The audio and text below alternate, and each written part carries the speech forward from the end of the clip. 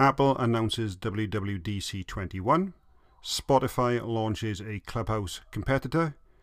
Deals on Adobe packaging for iPad software, and more on today's tech news.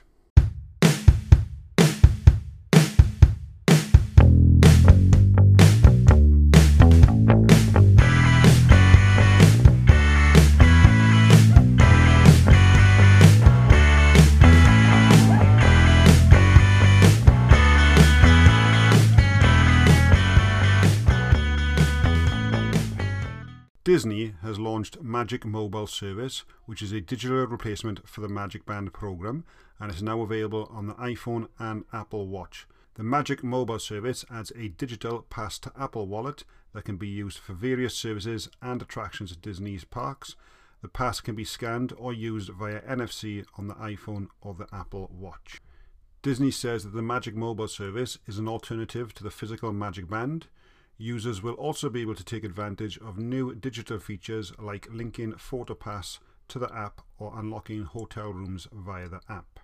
Adobe has come out today with a new iPad app bundle to offer its mobile design software in a convenient and affordable package. The new bundle comes with Photoshop, Illustrator, Fresco, SparkPost and Creative Cloud app, and you also get Adobe Fonts and Behance along with 100 gigabytes of storage.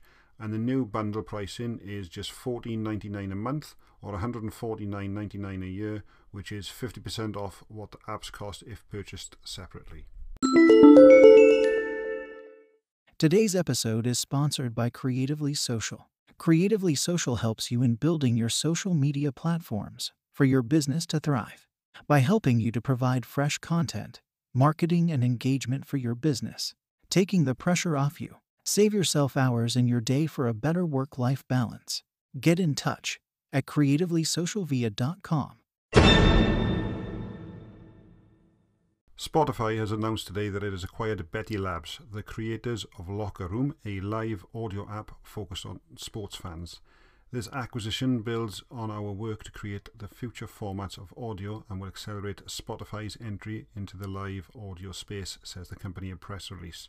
So basically Spotify is taking on the new Betty Labs and going to make a Clubhouse type competitor, it would seem. So stay tuned on that one.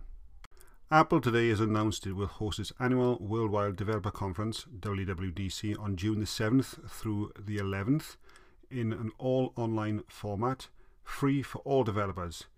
WWDC21 will follow last year's online only instead of where they meet up in public due to the ongoing COVID pandemic. Apple will continue its long-standing tradition of supporting students who love to code with this year's Swift Student Challenge, inviting them to create an interactive scene in a Swift playground that can be experienced within 3 minutes. That's it for today, guys, and we will catch you on the next episode.